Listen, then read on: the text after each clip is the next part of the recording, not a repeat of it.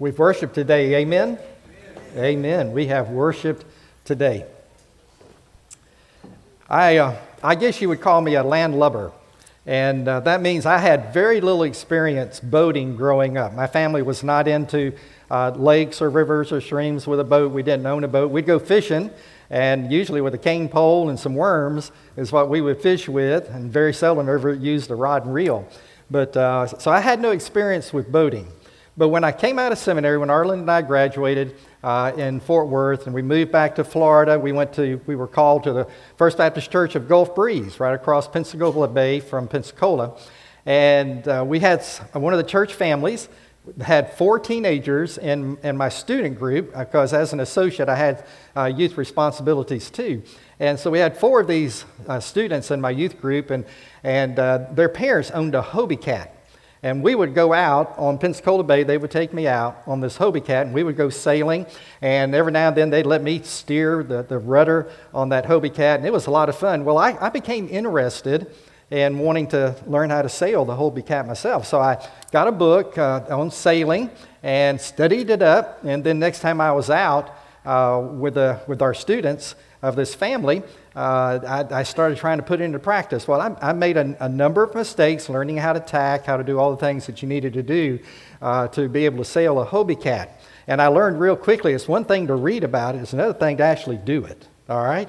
There's a lot of difference in reading about something and then actually taking the time to practice and get used to it and become proficient at it. And as I was thinking about that experience in my own life, I'm reminded when we talk about the Christian family, and today we're going to be talking about the Christian family. It's one thing to read what God's Word has to say. It's another thing to put it into practice. Just like for me, the better that I learned how to handle the way that the Hobie Cat was designed to sail, the better I became at it, and more functionally how beautiful it was to sail. And the same thing with the family. The more we understand God's Word and what He has to say about a Christian family, the better able we are to have strong families and be the people that God wants us to be within our family setting. So this morning we're going to be looking at the Christian family. Now, and we may want to start with the definition of what a Christian family is. Well, a Christian family is not just a family where all people are Christians. I know a lot of families that whereby claims to be a Christian, but theirs is dysfunctional as the rest of the world because they're not following God's Word. So for me, a Christian family is one that is striving to follow God's Word about what a family is supposed to be. That doesn't mean perfection. It doesn't mean that we're not going to make some mistakes along the way. But it does mean that as we are God's children and as we study His Word and we begin to apply it in the family, all the individuals in the family doing their part, we will find that God will honor that, our families will become stronger, and even in times of failure and weakness, we'll find ourselves getting it over much quicker and easier because we're following God's Word. So let's take God's Word this morning. Let's turn to Colossians chapter 3. Colossians 3, we're going to be looking at verses 12 through 21. Now, please understand there is no comprehensive passage in all of God's Word that deals with the family, so we have to pick and choose different places to pull from God's Word. But I'm going to center on this one today because found in this passage of Scripture, I think are some crucial essentials for the relationship that we need to have as family members. So we're going to be looking at essentials for a home. We're going to be looking at the Word that teaches us a little more about how to have grace in our homes and how to have a caring atmosphere. And then we're going to be talking about the right kind of attitude in our home. So let's begin with talking about some essentials for the home. Now, I was thinking about essentials, and let's take something that we're all very familiar with. Let's take Coca-Cola. And we know that there has to be essential ingredients in a Coca-Cola to taste like a Coke. But you can have all kinds of Coca-Cola products. You can have the original Coke. You can have a vanilla Coke. You can have a cherry Coke. You can have a cherry vanilla Coke. You can have vanilla orange Coke. You can have Coke Zero, and you can have a Diet Coke. But there's one thing essential in all of those. It's got to taste like a Coke. All right? The same thing within our families. We may have a young married family. We may have a family with children. We may have an empty nest family. We may have a senior adult family. We may have a single parent family. But there's one thing that is essential in all of them, and we find these essentials in God's Word this morning. And for all of our homes, the first essential that I see is found in verse 14, and that is a unity of love. A unity of love. So in Colossians chapter 3, in verse 14, it says, "And above or over all these virtues, put on love, which binds them all together in perfect unity."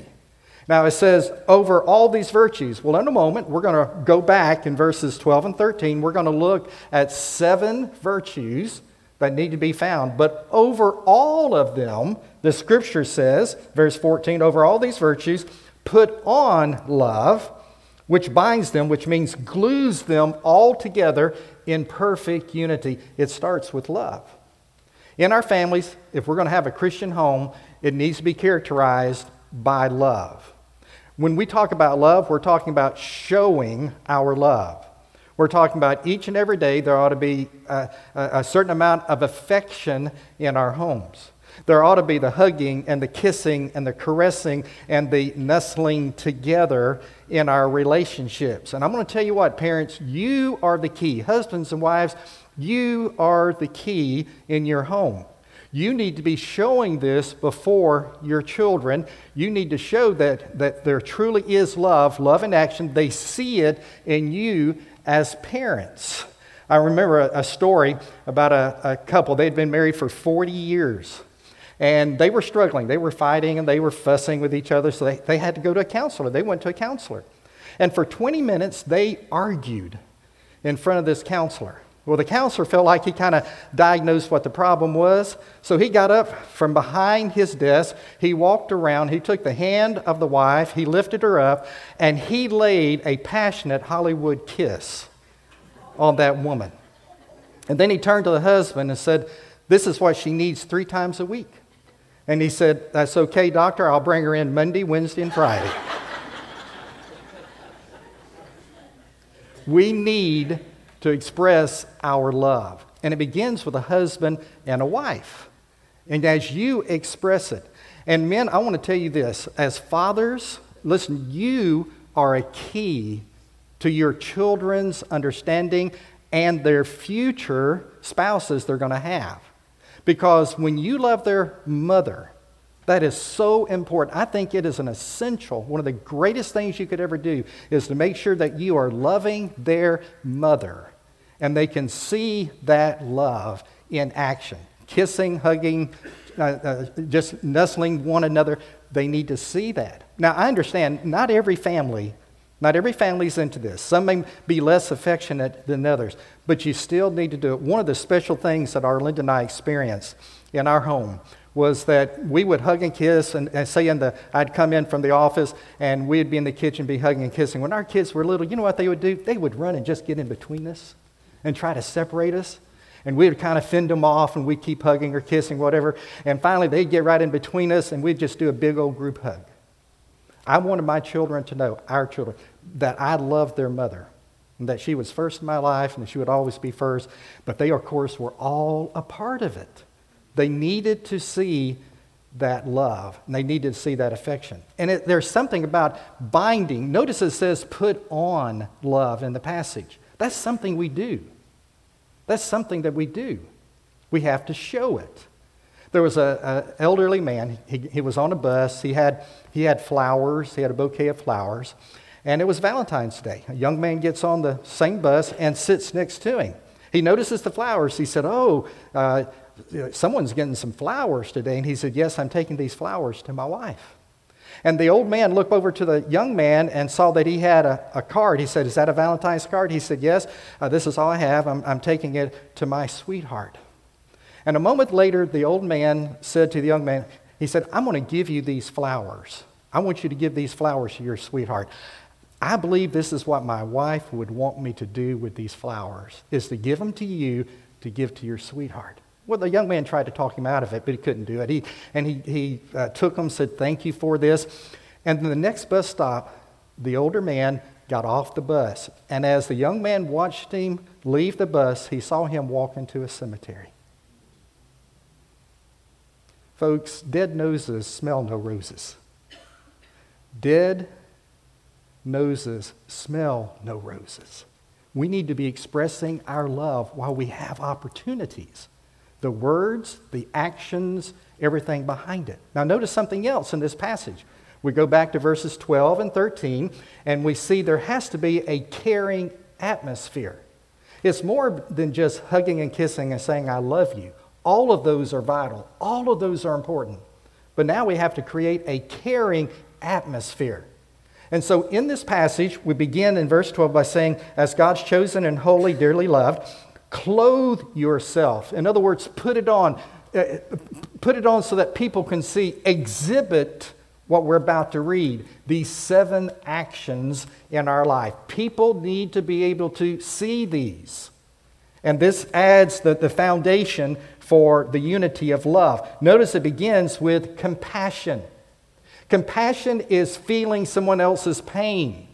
It's getting involved. It's being a part of the solution. Remember the story of the Good Samaritan in Luke.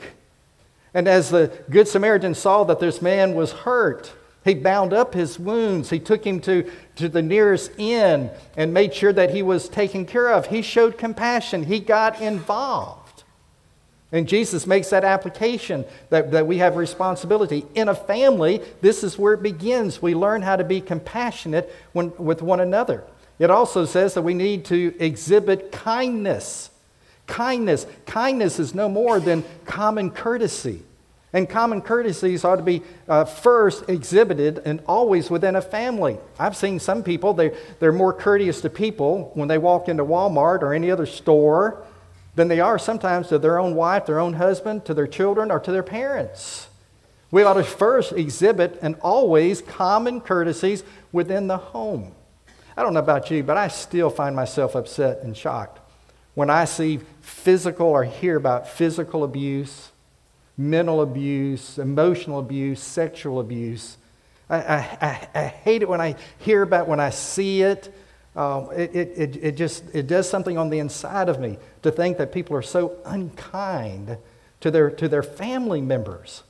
And yet, sometimes we fail to see how our words can hurt. Listen to what this one father said to his son. What's wrong with you? You can't do anything right. Can you imagine how that little boy felt as he's cringing at those words that his father has said? Or a mother who says these words, you always get on my nerves. Why don't you straighten up? Folks, anger does not reflect love, does it? Or maybe a husband abuses his wife and calls her an old woman or an old bag or the ugliest thing. You're the ugliest thing I've ever seen. What does that do to the wife? Or to the wife who's always emasculating her husband verbally? Why aren't you like so-and-so? Why can't you make more money? But then I've seen the sarcasm that sometimes that people just throw at each other like darts, the put-downs in life as well. There's no place for this within God's family, His human family. We ought not be this way. We ought not share disrespectful words to each other. That is not being kind to one another. And the Bible reminds us the home should be a place of tenderness, of compassion, and of kindness.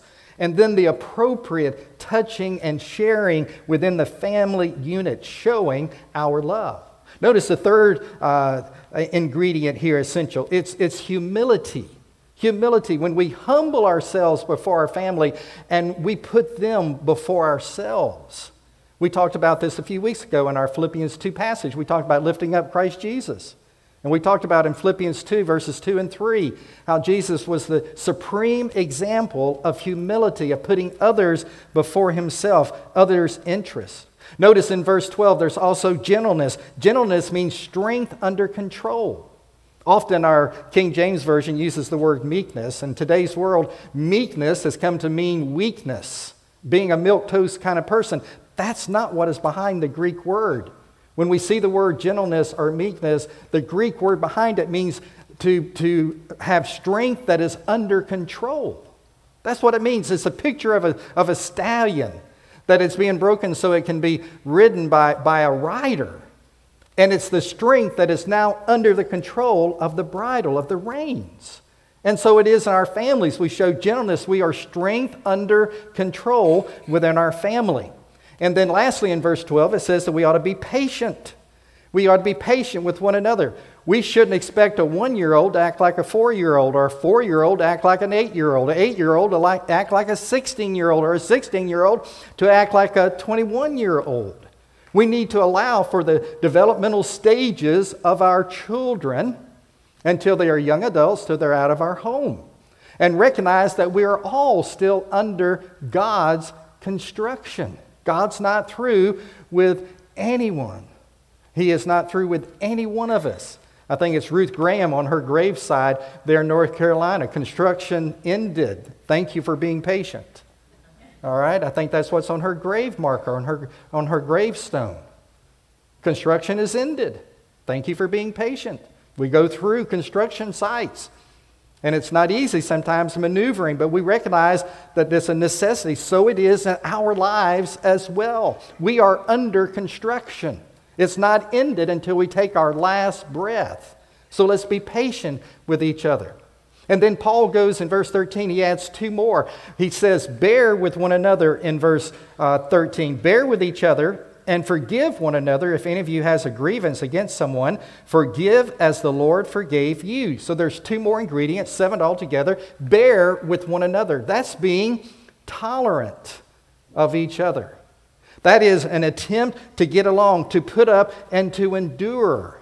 Whatever may be happening, the growth spurts in your family, whatever you're going through at particular times when there's crisis, when there's stress, that you bear with one another. I'm so thankful, not only that my parents did that, but those that taught me in school, those that taught me in church through the years, that people would bear with me. Whatever I was going through, they would be encouragement and helpful to me. Point out when I'm going in the wrong direction, or I've had a wrong attitude or a bad attitude about something, but still being patient with me. And then forgiving.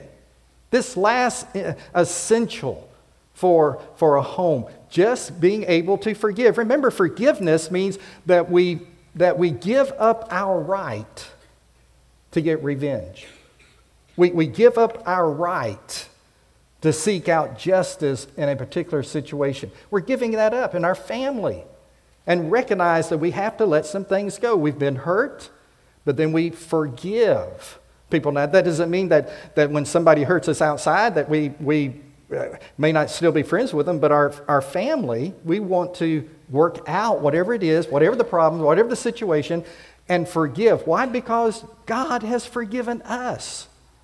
There's nothing that you have ever done or will do, or anybody will do to you, that is not greater than what we have done to God ourselves. Nothing will be greater than what God has to put up with you and me. Our sin, just one sin, we were deserving of hell and being cast off for all eternity. But by His grace, through His Son, Jesus Christ, dying on the cross for our sin, that we might have forgiveness, so we might be able to have that right relationship with Him and spend all eternity with Him. We forgive because the Lord has forgiven us. Now, those are the things that are necessary for a caring atmosphere. But I want you to notice also in our passage in verse 15, a peace that fosters security. Notice in verse 15, let the peace of Christ rule in your hearts, since as members of one body, you were called to peace. When I think of peace, I'm thinking of security. Isn't that what peace brings us? Peace brings us security. So in a home, we want security that comes because we have peace with Jesus Christ. But I want you to understand the aspects of the security that we're talking about here. If you can just picture in your mind here in front of me, there's a triangle. All right, a triangle. On this side of the triangle, we need personal security. Personal security. When I think of personal security, I'm talking about being protected. I'm being protected by my family. That's what it means to me. When I was a baby, my mom and dad protected me. They took care of me. They changed the diapers. They're the ones that fed me. They made sure I had clothes. They made sure I had a home, had a bed. All right? So I had personal security within the family. And the Bible says that man should not be alone. And so I had my family. And I had a responsibility once I married, and Arlinda and I married, and children came into our home to provide personal security, to be sure that our children, from birth until they were out of our home, that they were taken care of, personal security. On the other side of the triangle, let's think of emotional security. Again, man's not supposed to be alone, and it's not right for them to be alone. Why? Because we need togetherness, the emotional safety of a home. Because in life, there are ups and downs. Would you not agree? Aren't there times when there's discouragement, when there's crisis, when there is stress? And isn't it easier to bear that together? And so we have emotional security. It's just like when I remember as a child going to the dentist. It was a good thing that I had my mother with me going to a dentist. All right? I had emotional, not just physical security. I had emotional security. Mom was there to comfort me. And so it is, as I grew up, I had the emotional security of the home. With Arlinda and me, with our marriage, we had the same thing. We provided that for each other when we went through health crisis, when we had various issues in our family. I was sharing with someone earlier, one of our daughters went through colon cancer 3 times. In the colon, in the liver, in the lungs. 3 different chemotherapy treatments.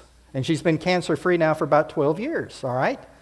And so we're very thankful for that. But we had emotional security to get us through that time in the family's life, as it is all, whether it be my wife, me, our son, our other daughter, we've all had crisis of some sort. And we had emotional security to get ourselves through it. And then at the bottom of the triangle, let's call this moral security. Because it's within the home that we learn to trust each other, to commit to each other, to be faithful to each other, fidelity to one another. First as husband and wife, but also the children and the commitment to the family. And so the peace that comes through Jesus Christ fosters security for us. There's a fourth area, and that is the joy of worship. Michael, you ought to enjoy this one there in verse 16, all right? Let the message of Christ dwell among you richly as you teach and admonish one another with all wisdom through psalms, hymns, and songs from the Spirit. We're talking about the joy of worship. Folks, the family that prays together, what? Stays together. The family that worships together stays together as well. Right, Micah? It is true. And it begins when as a husband and wife, young marriage, you go to church together. Arlinda and I were blessed. We had homes where our parents took us to church from very, very young and all the way up, okay? So when we married, it wasn't just because I was called in ministry and preparing for ministry, went to church, because that's what we did. We were Christians. We wanted to worship God. And so when our son came along, he was just a couple of weeks old. He was in child care while we were worshiping together.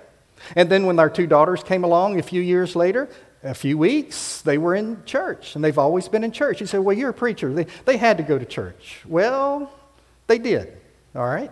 Yeah, they had to go to church. But I'm going to tell you what, years later, we asked our children, what was the hardest thing about being the pastor's children? And my children love to go to church, but I asked them, what's the hardest thing? 2 things, week-long revivals. I bet you didn't like week-long revivals either. I mean, you think you got tired at the end of them, okay? And the second thing, Daddy had to be called home 3, maybe 4 times in all those years they were home, a little early, maybe a day early, to do a funeral. They never complained about being in church. They loved going to church because they saw something in their mom and dad. Again, I realized I'm not putting us up on a pedestal. We had our problems and crises and issues just like anybody else did.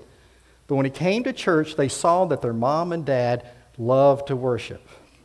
And they wanted to worship too. You see me down here singing the songs. I'm not down here and just watching what's going on. I'm down here participating because I love worship. I want to be a part of it. It was ingrained in me because my mama took us to church.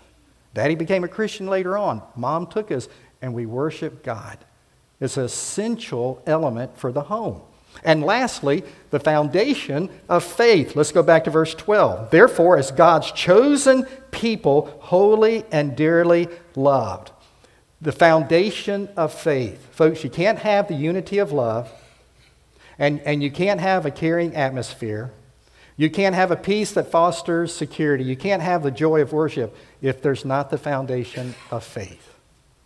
And that means a vital relationship in Jesus Christ, where mom and dad are Christians, and then at the appropriate time, as their children come to an understanding of sin in their life, feeling the Holy Spirit's conviction, they too repent of their sin and invite Christ into their hearts.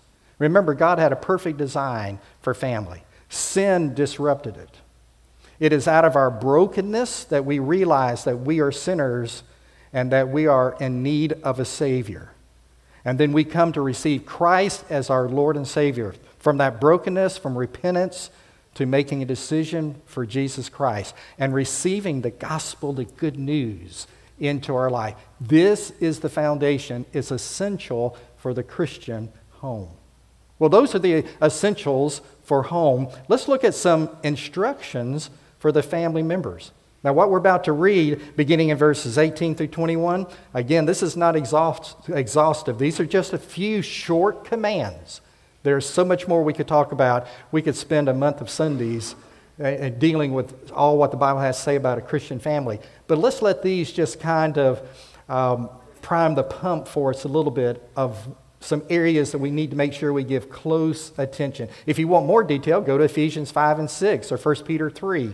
You'll find even more words that we need to live by. But let's begin with these. Verse 18, wives, submit yourself to your husbands as fitting in the Lord. I know that's a scary verse because it's been so abused. Wives, submit to your husbands. It's been abused, let's face it. It's created a lot of anger, a lot of fear in women's lives because men abuse this. They don't understand what submission is from their point of view. And a woman is afraid, hey, all the husband wants to do is boss me around. And that's not what it means. The Greek word is hupotasso, which means to beside oneself, to be behind someone, and to be lifted up, to strengthen. And so when you put the two words, the idea is this. A woman who submits is strengthening, she is lifting up, supporting her husband. That's what the word means. It's just to support, to lift up, to help them. And a woman does this through her emotional support, her physical support, and through her prayer support, her spiritual support. And so there are times, and Arlinda and I can give evidence of this through the years, that we share in our decisions. When we talk over major decisions that have to be made, we've talked them over. And there have been times she's been right on target. There's been times I've been right on target. There have been times when we may not fully have agreed. And so she has submitted to me as the authority, just like we do our government, like we do police, like we do our employer, like we do the pastor in the church. She submitted to me making that final decision. That was not a put down. Somebody had to take that last word. God says a husband has to take that final word. And then I face God if it's a wrong decision. And there have been many times I was right. There have been a few times I was wrong and would have to apologize. But I was responsible for God. I never abused it. A loving husband will never demand submission. And when a woman submits, she is not a second-class citizen. It's not a put down for her. It is what God says, just very simply, to give support, be behind, lift up, strengthen your husband. All right, let's look at the husbands. It says, husbands, love your wives and do not be harsh with them. Husbands, love your wives. See, it's natural for your wife to love you. That's part of a woman's nature, is to love. And the scripture in Ephesians 5, the hard thing for a woman is to respect her husband. That's why Paul ends that passage where wives respect your husband. See, it's easy for a woman to love her husband. It's a little more challenging to respect her husband. On the other side, men, we live in a world of respect. That's our world as men. But for us, love is not as supreme, so we have to work at that level. So here it says, husbands, love your wives. Learn how to sacrifice for your wife. There's an old story, maybe you've heard it, about Bud. Bud was a typical Archie Bunker, and a lot of you are younger, you don't remember that sitcom back during the 70s of O'Connor, who played that part, and Archie Bunker, an old sitcom. And he was a crouchety old man, very prejudiced and biased, but that was part of the movie itself or program. But there was a guy just like Archie Bunker. I mean, he would come in from his factory job, sweaty, smelly, dirty. He would come in the back door. He'd open the fridge and get his alcoholic beverage of choice. He'd go sit down and in his chair, turn on the TV, and he would wait for his wife to serve him supper. Well, one morning, he's listening to the radio. He's on the way to work, and he's listening to the radio. He happens to tune into a Christian radio station. And there was a local man talking, the local version of a James Dobson, and talking about marriage and the importance for husbands to love their wives and sacrifice for their wives. Well, the Holy Spirit got a hold of him, and he realized he had never sacrificed for his wife. It was just words, I love you. He had never sacrificed for his wife. He became under conviction. And so he made a plan, and so the next day, he took a change of clothes and whatever, so at work he could shower. So he showered before he left work, the factory, the next day. He went by a florist. He got a bouquet of flowers. And instead of going to the back door, he went to the front door. He rang the doorbell. And his wife answered the door, and there he was, all cleaned up, all shaven, with this bouquet of flowers. He gave it to her. He said, honey, I love you. She broke out in tears. She said, oh, it's been such a terrible day. Billy, our son, broke his arm. I had to take him to the doctor and put a cast on. Then I came home, and your mother called and said she's coming to stay with us for 2 weeks. And then I went down in the basement, and it was full of water. I left the washing machine going. Undoubtedly, it's broke. Water was everywhere. And now you come home drunk. Poor Bud, he couldn't win for losing, could he? But at least he had the right idea, was moving in the right direction. Husbands, love your wives. Not just the hugging, kissing, and the words. Show it. Sacrifice for her. Notice, and don't be harsh to her. Don't be harsh. Peter calls her the weakest sex. And that's not because of weakness in character or mind or whatever. It is just saying that as far as strength is concerned, we need to cherish her. Paul talks about that in Ephesians 5:29. We're to cherish our wives. Men, what's the most special thing? What is the most prized treasure you have? It is to be your wife. She is to be cherished and treated in a very special way. Quickly, we move on to verse 20. Children, obey your parents in everything, for this pleases the Lord. Children, obey your parents. This is what pleases the Lord. Every child here, we please our families. Now, let's understand, and we talked a little bit about this last week. You may hear it again in a couple of weeks. A man leaves his father and mother and cleaves to his wife. They become one flesh. There's a new family unit. We will always honor our parents, but we don't always obey them. Once we leave home, there's not that obligation. And families should not be trying to control their adult children and force them into decision, pressure them, guilt them into decisions. That's not right. And you need to understand that as an adult child and you're in your home, no longer are you required to obey. You honor, you respect, and the opportunity of doing things when you can, you should. My wife was there for her mother, my mother-in-law. We brought her into our home with Alzheimer's. And we took care of her. And then into an assisted living 9 months just before she died. That's honoring the mother, but my mother-in-law. But that didn't mean that she ordered us around or would take control all those other years. That would not have been right. And the same with any other family situation. We do what's right, but we don't obey. But when you're at home, until you leave that home and on your own, you obey your mom and dad. It is pleasing to the Lord. And lastly, we look at fathers. Fathers, do not embitter your children, or they will become discouraged. Don't embitter, meaning don't exasperate. Don't exasperate your children. Men, we can be harsh not only on our wives, we can be that with our children. We don't want to embitter them, disappoint them, discourage them in the family unit. I'm going to be transparent here. Our son, when he was 17 years old, we were still in Enterprise. It was about a year before we came to Prattville. We're sitting at our kitchen table, and he is discussing something with me and kind of arguing his case, wanting to do something. And as he was talking, and I started responding back to him, I exasperated my son. My 17-year-old started to cry. And God convicted me how I was dealing with the situation. And I had to ask my son to forgive me. Because it wasn't my nature, but in this particular case, I was wrong. And after I apologized, I was able to listen clearer. On that particular issue, he was right. And I relented my position and said yes. Now, that doesn't mean that from then on, all right, there was always a clear understanding. There were times that maybe I did have to speak up and still be dad because he was still living in the home. But on that particular time, I exasperated him, and he cried. And it broke my heart because I was wrong.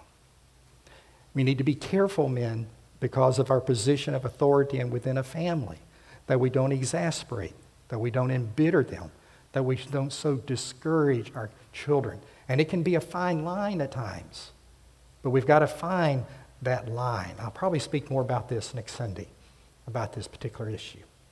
Now, lastly, let's look at the last point, and that has to do with an attitude of gratitude, an attitude of gratitude. Let's look back in verse 15. The last phrase, it says, and be thankful. Verse 16, sing to God with gratitude in your hearts. The last part of verse 17, give thanks to God, the Father, through him. We need to have an attitude of gratitude. We need to be thankful for our families. Are you really thankful? You know, someone says you can pick your friends, but you can't pick your family. That's true. I didn't pick my parents. I was blessed to pick my wife, the one that I felt God wanted, and he's blessed us in marriage. Our children didn't get to pick their parents. I didn't get to pick my children. But I love my children, and my children love their mom and dad. And we wanted to create an atmosphere where we would do what was right, have the right atmosphere, the right kind of discipline, but where they would want to come home and they want to be a part of the family. Can I share with you an illustration in closing from 7 Habits of a Successful Life or Successful Man? 7 Habits of a Successful Person. Steve Covey wrote this book years and years ago. How to be successful in life. And he talked about the golden goose. A man bought a golden goose. And that golden goose, after having it 1 week, laid a golden egg. The man took the golden egg, he went, he sold it, he took the money, he lived wildly for that week. Next week came, the golden goose laid another golden egg. He did the same thing. He took that egg, he went and sold it, and he just reveled in the money and the money that he got. This went on for weeks, week after week. The goose was laying the golden egg. One particular week, the man got impatient. And he decided to kill the goose so he could go ahead and get the golden egg. And he sold it and lived on that wildly. But then the next week, there was no more golden eggs because he had killed the golden goose. If we're not careful, we kill the most prized possession we can have on earth. And that is our family. Our family is the golden goose. And if we're not careful, we can destroy it by not following God's design. We're talking about God's design for family relationships. When we fail to follow his design, we're not saying it's going to be perfect. It's still going to be hard. But if we will follow God's word, it'll be amazing the success, the joy, the satisfaction you can have in your family. Can I share one personal situation or illustration this weekend? We have 4 grandsons in Prattville, but we have 2 granddaughters in Birmingham. And because our son serves part-time on the church staff, we don't always get to see them like we do our grandsons. But our granddaughters have been with us this weekend. One just finished her freshman year at Auburn, and the other is going into 10th grade. So we've had them. We had them Friday night. One of our daughters could go out to eat with us, and then we went back to their house and swam in their pool. We had a great time. And then yesterday, I'm known for doing waffles when we have all the family together. So those who could come yesterday morning, we made waffles. And we sat around the table with our 2 other grandsons that couldn't be there the other night. And we shared around the table with our granddaughters and one of our other daughters. And we just had a great time around the table. And then last night, some more fun time. Today, our granddaughters are going to church in Prattville with their cousins and to a college class, and they will be with another daughter. And then tonight, we're going to be with the other daughter. And just sharing a weekend, we're making memories. We're making memories. That's what family does, the security and the happiness and the joy of family. Again, I don't put us on a pedestal. Don't get that idea. But we've been trying to live by God's word. We feel blessed. We want you to be blessed. When you follow God's teaching, it's amazing what God will do in your family life. And it's never too late. I don't care how old you are. It's never too late to follow God's word and see what he will do in your family life. Let's pray. Father, thank you for this time. It's so precious, precious, precious, precious. The Christian family. There's so much at stake, Father. We're living in a world that wants to destroy the family. And yet you're saying this is where we learn, where we grow, the safety net of living in a world of sin. So help us as the church, the body of Christ, to do what is right, to do what would bring honor and glory to you. Father, we pray for decisions. There may be somebody here, they're not a Christian, and it begins with the foundation of faith. May they repent of their sin. May they follow Jesus as Savior and Lord. Make that decision public. Begin to grow as his disciple, to be the person you want them to be. Thank you for the safety net of the church family. When sometimes our families aren't what they are supposed to be, and no fault of ours. We may have been doing the right thing. We may have a prodigal. But we've been trying to do the right thing. But thank you for the safety net of the church, our church family, that sometimes helps us take up the slack. Bless this time of invitation as you speak to us. In Christ's name we pray. Amen.